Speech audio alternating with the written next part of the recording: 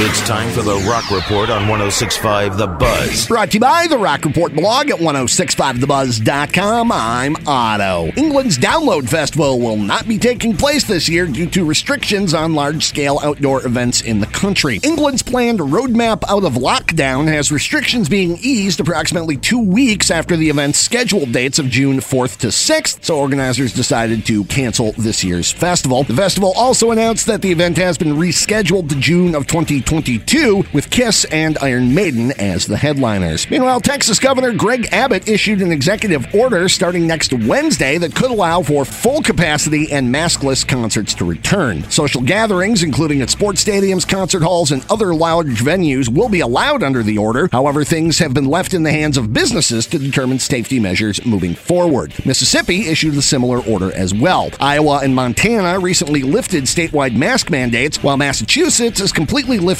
capacity limits on indoor dining and allowing concert venues to open at 50% capacity. Motley Crue bass player Nikki Sixx said the band's The Stadium tour with Def Leppard and Poison will happen when it's safe to go to concerts again. Asked by a fan on Twitter if there had been any updates on whether the Stadium tour would go ahead this summer after being postponed last summer, Sixx responded, quote, "Our concern is the safety of not only our fans, but everybody involved in the tour, the bands, crews, etc., etc. As soon as we get the green light, we're excited to get out and tour," unquote. The Stadium tour was originally scheduled to take place last summer, but has been pushed back to this summer. Dates still are scheduled to include August 28th at American Family Field, formerly Miller Park. The Life is Beautiful Festival has announced plans to return in September after the three-day festival's 2020 edition was canceled. Life is Beautiful will take place across 18 city blocks in downtown Las Vegas from September 17th to 19th. A lineup for the festival will be announced later, and tickets are on sale now. Shinedown's Brent Smith and Zach Myers have booked an acoustic tour for May, with the emphasis on providing safe shows to attend. In an announcement this week,